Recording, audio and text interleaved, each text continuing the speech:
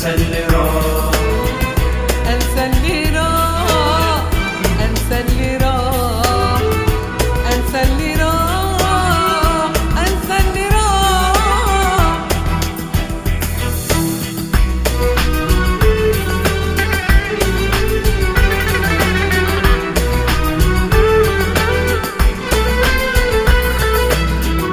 ربي يسوع الغالي يا أغلى حبيب، ناطر مستني ليالي رجوعك قريب، وعدك عزاني حنانك سباني، وعدك عزاني حنانك سباني، وبقربك مكاني وما إلي رجوع. ربي يسوع الغالي يا أغلى حبيب، ناطر مستني ليالي رجوعك قريب، وعدك عزاني حنانك سباني، وبقربك مكاني وما إلي رجوع. سلامك ياخدني نسيني همي وارتاح، لما بحتار بتهديني وانسى اللي راح. سلامك ياخدني نسيني همي وارتاح، لما بحتار بتهديني وانسى اللي راح. انسى اللي راح، انسى اللي راح، انسى اللي راح، انسى اللي راح. Hello, listening friends. I'm glad you joined us again. مرحبا بكم أيها الأصدقاء المستمعون، يسعدنا أنكم عدتم للإصغاء إلينا مرة أخرى. Last time we ran out of time, so I want to tell you the rest of this story today. في حديثنا الماضي لم يتسع الوقت لكي نقول لك كل ما كنا نريده، I hope you are prepared with your Bibles and ready to listen. ولذلك أرجو أنك تكون مستعدا بكتابك المقدس ومستعدا للإصغاء أيضا. Often when people are angry with God, إن الذي يحدث في أغلب الأوقات عندما يكون الناس غاضبين مع الله، they take it out on the Christian leaders. فإنهم يصبون غضبهم على القادة المسيحيين. When a family member or a friend gets mad with God, عندما يغضب واحد من أفراد العائلة أو صديق من الله، they take it out on the godly person that is nearest to them. فإنه يصب هذا الغضب على أقرب واحد إليه من المتدينين. Why? والسبب Because like this woman, this type of anger is often accompanied with guilt. كما هو الحال مع هذه المرأة، أن هذا النوع من الغضب يكون غالبا مصحوبا بالذنب. Look at the latter part of verse 18. تأمل الجزء الأخير من العدد 18. She said, قالت المرأة: "Did you come to remind me of my sin and kill my son?" هل جئت إلي لتذكير إثمي وإماتة ابني؟ Death often brings guilt up to the surface. إن الموت غالبا يجلب الإحساس بالإثم والذنب على السطح. I have seen people grieve in funerals. وقد رأيت الناس يحزنون في الجنازات. They don't only grieve over the loved ones, إنهم ليسوا فقط حزانة على أحبائهم، but also for their own sense of guilt and failure in the face of the inevitability of death. ولكنهم أيضا حزانة بسبب إحساسهم الشخصي بالذنب وبالفشل في مواجهة حتمية الموت. I want you to understand the way God works. وأنا أود أنك تفهم كيف يعمل الله. This Baal worshipping woman did not know Yahweh as she should. إن هذه المرأة عابدة البعل لم تعرف يهوه كما ينبغي أن تعرفه. She thought Yahweh is the same as Baal. لقد ظنت يهوه أنه مثل البعل. And because Baal was a vindictive God, ولأن البعل كان إلها محبا للانتقام. because Baal was the god of tit for tat, ولأن البعل كان إله الضربة بضربة أخرى مماثلة. so she thought that God was vindictive too. لذلك ظنت أن الرب أيضا كان إلها محبا للانتقام. However, وعلى أي حال this woman's son did not die because of her sin. فإن ابن هذه المرأة لم يمت بسبب خطيتها. She was thinking like the disciples in John chapter 9. لقد كانت تفكر مثلما كان التلاميذ يفكرون في الأصحاح 9 من إنجيل يوحنا. When they saw the blind man, they asked Jesus, "Who sinned, the man or his parents to cause him to be born blind? عندما رأى التلاميذ الإنسان الأعمى سألوا يسوع: من أخطأ، هذا أم أبواه حتى ولد أعمى؟ Jesus said, neither he nor his parents, but that God may be glorified. أجاب يسوع: لا هذا أخطأ ولا أبواه، لكن لتظهر أعمال الله فيه. We as people often draw a quick conclusion and pass rash judgments.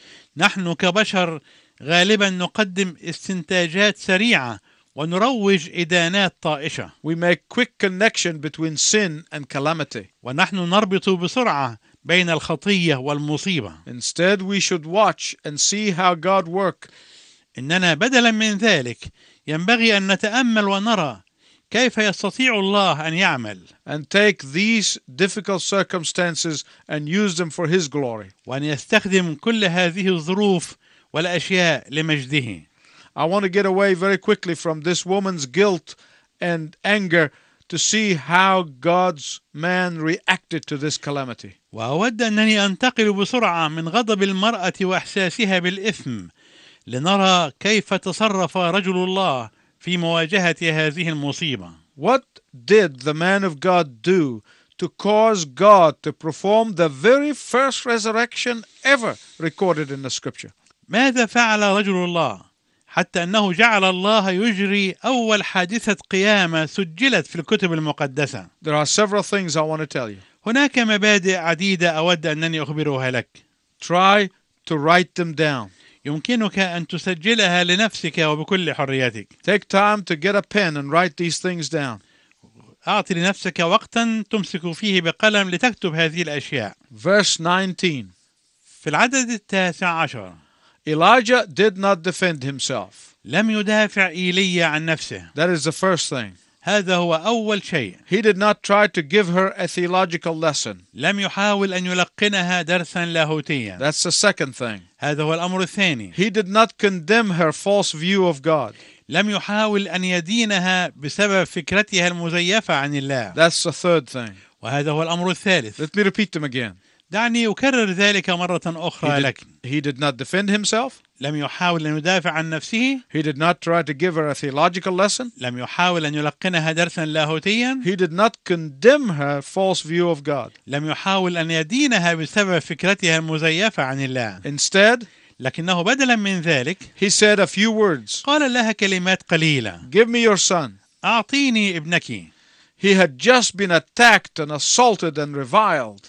لقد كان لتوه قد هوجم واعتدي عليه وشتم. But he knew that this was her pain talking. ومع ذلك فقد علم أنها تكلمت هكذا من فرط ألمها. He knew that this was hurt talking. علم أن هذا كلام إنسان مجروح. He knew that this was guilt talking. علم أن هذا كلام من يشعر بالإثم والذنب. There are many times when you are in a pit of pain. وهناك أوقات كثيرة يصل بك فيها عمق الألم. That you lash out on those who are innocent. إلى الدرجة التي فيها يندفع غضبك بعنف لمهاجمة الأبرياء. There's something important for us to learn here from Elijah. وهنا أمر مهم جدا نستطيع أن نتعلمه من إيليا. Elijah saved his questioning of God until he was alone with God. إن إيليا استبقى كل هذه الأسئلة حتى كان مع الله بمفرده. Look at verse 20. تأمل العدد 20. When Elijah carried the boy upstairs, he said to God, عندما أخذ إيليا الولد وصعد به إلى العلية التي كان مقيما بها قال للرب: Oh Lord God, why? أيها الرب إلهي لماذا؟ Here is that why again. وهنا نجد هذا التساؤل مرة أخرى، لماذا؟ I don't want you to miss this point. وأود ألا تفوتك هذه النقطة. Elijah never said that downstairs where the unbeliever was struggling with that same situation. إن إيليا لم يقل ذلك أبدا وهو أسفل البيت حيث كانت المرأة غير المؤمنة تصارع مع نفس الموقف. I want to tell you something very honestly. أود أنني أقول لك شيئا بكل أمانة وإخلاص. Verse 20 is not a very good prayer. إن العدد 20 لا يقدم لنا صورة طيبة لصلاة طيبة. In fact, I can tell you categorically that it was a bad prayer. بل إنني في الحقيقة أستطيع أن أقول لك أنها من فئة الصلوات السيئة غير الجيدة. Even though it was Elijah, the man of God, who prayed it. حتى إذا كان الذي صلاها هو إيليا رجل الله. Elijah was just as wrong as the widow was. لقد كان إيليا في هذه الصلاة مخطئا تماما مثلما كانت الأرملة. But he was perplexed.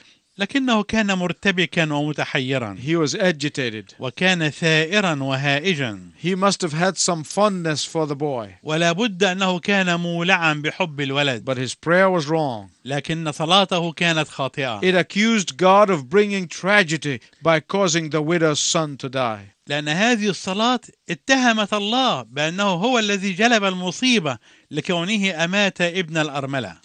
Listen carefully, please. أرجو أنك من فضلك تنصت جيدا. God is an awesomely good God. إن الله إله صالح ومهوب. Because God is an awesomely merciful good God, ولأنه إله مهوب ورحيم وصالح. He allows us to say some very sorry prayers sometimes. فهو يسمح لنا أحيانا بأن نقول بعض الصلوات المؤسفة. Especially when we are confused and agitated. خصوصا عندما نكون مرتبكين وثائرين. God is not going to get dizzy and fall off his throne because you prayed a bad prayer. فإن الله لن يصاب بالدوار ويسقط من عرشه إذا صليت صلاة خاطئة. I can't imagine God in heaven looking down and saying, فأنا لا أستطيع أن أتصور الله وهو في السماء ينظر إلى أسفل ويقول I am not going to take any more of this bad prayer. إنني لن أستقبل مزيدا من هذه الصلوات الرديئة. No. لا. God is an infinitely merciful God. إن الله رحيم ورحمته بلا حدود. Then there's a third thing I want to share with you tonight. المبدأ الثالث الذي أود أن أشارككم معي فيه في هذا المساء. Your intense and persistent praying according to the will of God makes a difference. هو أن صلاتك القوية والمثابرة طبقا لإرادة الله تحدث اختلافا كبيرا. Now, I don't mean that you may be able to perform resurrection. أنا لا أعني بذلك أنك ستستطيع أن تجري معجزة قيامة. But when you have nothing left except God, ولكني أعني أنه عندما لا يتبقى لك شيء سوى الله. when you are stripped yourself of everything except God, وعندما تكون قد جردت نفسك من كل شيء إلا الله. when you have taken hold of the horns of the altar and persist in prayer, وعندما تكون قد أمسكت بقرون المذبح وثابرت على الصلاة. your prayer will make a difference. فإن صلاتك لابد أن تحدث اختلافا كبيرا. There is a fourth principle here I want to teach you. والمبدأ الرابع الذي أود أن أشرككم معي فيه هنا. Elijah went to the place where he had met God on a daily basis. أن إيليا ذهب إلى المكان الذي كان يلتقي فيه مع الله يوميا. Elijah went to the prophet's chamber where he communed with God on a regular basis. لقد ذهب إيليا إلى علية النبي التي كان يشترك فيها مع الله بصفة منتظمة. He went upstairs. لقد صعد إيليا إلى فوق. The place that had already been sanctified by the hours spent in prayer. إلى المكان الذي كان قد تقدس بالساعات التي قضاها في الصلاة. And when calamity came, he took the calamity to that place. فعندما جاءت المصيبة حمل المصيبة إلى ذلك المكان. Do you have a place where you meet God on a regular basis? دعني أوجه إليك هذا السؤال. هل لديك مكان تتقابل فيه مع الله بصفة منتظمة؟ Do you have a place that is set aside so that when calamity strikes, when your life's blasting blows you away, you know where to go? هل لديك مكان مخصص حتى أنه عندما تحدث لك مصيبة أو تهب عليك عواصف الحياة تعرف إلى أين تذهب؟ Look at verse 21. تأمل العدد 21. And I want you to notice the intensity by which the man of God prayed. وأود أنك تلاحظ القوة التي صلى بها رجل الله هذا. He stretched himself upon the boy 3 times. لقد تمدد على الولد 3 مرات. Why did he do that? لماذا فعل ذلك؟ The Bible does not tell us. إن الكتاب المقدس لا يقول لنا السبب. This is the first resurrection ever recorded in the Word of God. فإن هذه هي أول قيامة حدثت وسجلت في كلمة الله. Elijah did not have a manual to go to and look up the how to raise people from the dead. ولم يكن في وسع إيليا أن يذهب إلى كتيب ما في صفحة معينة وفصل معين ليقرأ عن كيفية إقامة ولد أممي من الموت. I think the old man was so broken-hearted and weeping that he didn't know anything else to do. بل إنني أعتقد أن إيليا ذلك الرجل المسن كان منكسر القلب يبكي حزينا حتى أنه لم يعرف شيئا آخر يمكن أن يفعله. He thought he would do whatever it takes. ففكر أن يفعل أي شيء بأية وسيلة. As if he was trying to pass his own vitality upon the dead bodies in front of him. كما لو أنه كان يحاول أن ينقل حيويته إلى ذلك الولد المتمدد ميتا قدامه. This is a picture of the kind of prayer that does something with God. هذه هي صورة نوعية الصلاة التي يمكن أن تحقق شيئا مع الله. In this humble home of a Phoenician Gentile Baal worshipping woman, في ذلك البيت المتواضع لأرملة فينيقية أممية متعبدة للبعل، God did the first recorded resurrection in the Word of God. أجرى الله أول قيامة مسجلة في كلمة الله. It was not in Jerusalem. لم تكن في أورشليم It was not in Galilee. ولا في الجليل، It was in Zarephath. لكنها كانت هناك في صرفة. I want you to look at God's response. وأود أنك تتأمل استجابة الله. First, see how restrained the Word of God is. لاحظ أولا كيف جاءت الصياغة في كلمة الله محددة في عبارة موجزة. The Lord heard Elijah's cry, and the boy's life returned to him, and he lived. سمع الرب لصوت إيليا فرجعت نفس الولد إلى جوفه فعاش. Now, if movie makers were making a movie of that moment, لو أن صناع الأفلام السينمائية أرادوا أن يخرجوا فيلما سينمائيا عن هذه اللحظة، they probably would have included thousands of extras on the set. ربما كانت أقلامهم تتضمن آلاف من الإضافات عليها، With angels singing and trumpets blowing. مع الملائكة وهي تسبح وترنم والأبواق تدوي. But that is not the way God's word is presented to us. ولكن كلمة الله لا تقدم لنا بهذه الطريقة. There is no showmanship. ليس هناك استعراض مسرحي There are no television cameras. ولا كاميرات تلفزيونية، There are no fundraising gimmicks. وليس هناك تحايل لجمع تبرعات. That boy did not write the best-selling novel about what is on the other side of death. ولم يكتب لنا هذا الولد عن الجانب الآخر من الموت رواية يمكن أن تكون من أكثر الكتب رواجا وربحا. No. لا، These are all man's way. إن كل هذه الأساليب كلها بشرية. God's way is very simple. إن طريقة الله بسيطة للغاية. You don't have to try to convince anyone when it is the word of God. عندما تكون الكلمة هي كلمة الله فأنت لست في حاجة إلى أن تحاول إقناع أي شخص بها. You don't have to explain it away. بل إنك لست مضطرا إلى شرحها وتفسيرها. This is the secret of the authority of the word of God. فهذا هو سر سلطة كلمة الله. That is how you know that it is the word of God. وهذه هي الكيفية التي تعرف بها أن هذه هي كلمة الله. It is unexplainable. فهي لا يمكن أن تفسر أو تشرح. It simply says God did it. إنها تقول ببساطة إن الله قد فعل ذلك. And what is the unbeliever's response? فما هو تجاوب غير المؤمن؟ God did it. لقد فعل الله ذلك. Listen to what the woman said. اسمع ماذا قالت المرأة. Now I know that you are a man of God. هذا الوقت علمت أنك رجل الله. Why? لماذا؟ She saw the reality and the intensity and the integrity of faith under fire. لقد رأت الحقيقة ورأت القوة ورأت أمانة الإيمان عندما يجتاز النار. She testified to the word of God when she said, وشهدت لكلمة الله عندما قالت I know that the word of the Lord from your mouth is the truth. علمت أن كلام الرب في فمك حق. This woman was honored in Hebrews 11:35. ولقد أكرمت هذه المرأة في الرسالة إلى العبرانيين الأصحاح 11 والعدد 35. She was listed in the Saints' Hall of Fame with all the big names like Abraham and Isaac and Jacob and Sarah. عندما ذكر اسمها في قائمة الأسماء الكبيرة لمشاهير القديسين إبراهيم وإسحاق ويعقوب وسارة.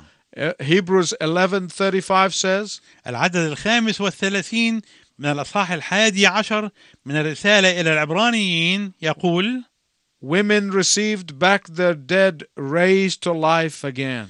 أخذت نساء أمواتهن بقيامة. This widow, whose name we do not know, إن هذه الأرملة التي لا نعرف اسمها made the roll call of faith of all times. صنعت عبر الزمان صوت المنادات على الأسماء لمعرفة المتغيبين عن الإيمان. She came to know the living God. لقد تعرفت على الإله الحي. Is your name written in the Faith Hall of Fame? ترى هل اسمك مكتوب في قائمة المؤمنين؟ You may think that nobody knows your name, قد تظن أنه لا يوجد شخص يعرف اسمك، but God does. لكن الله يعرف اسمك. He knows you by name, إنه يعرفك باسمك، and He's inviting you to come to Him. وهو يدعوك أن تأتي إليه في هذا المساء. Will you come to Him? فهل تقبل إليه؟ I pray that you do so. أصلي أنك تفعل ذلك. Until next time, we wish you God's richest blessings. وإلى أن نلتقي معا مرة أخرى، أرجو لك بركات الله الوفيرة.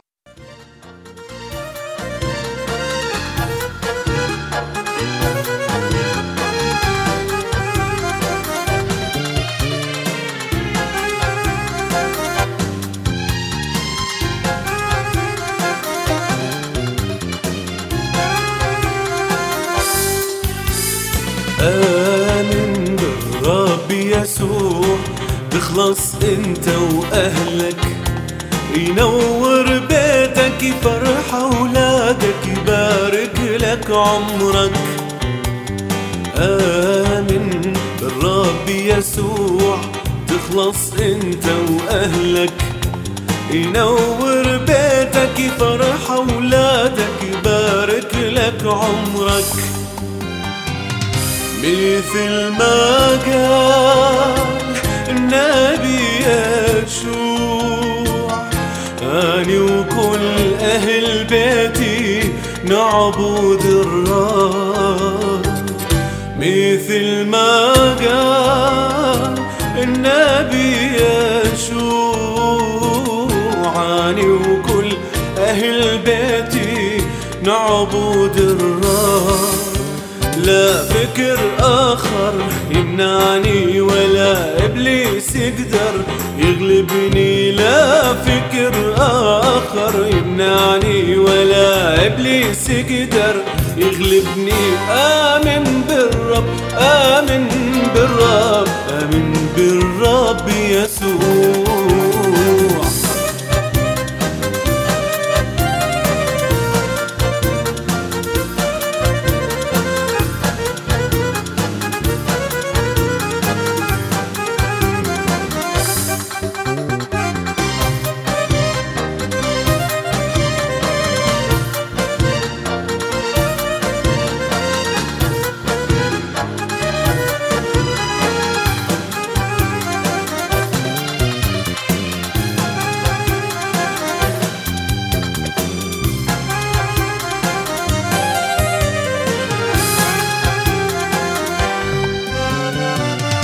افتح بيتك وسع قلبك، اجمع احبابك واصحابك عبدوا ربك.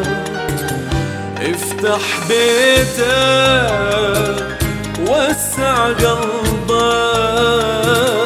اجمع احبابك واصحابك عبدوا ربك.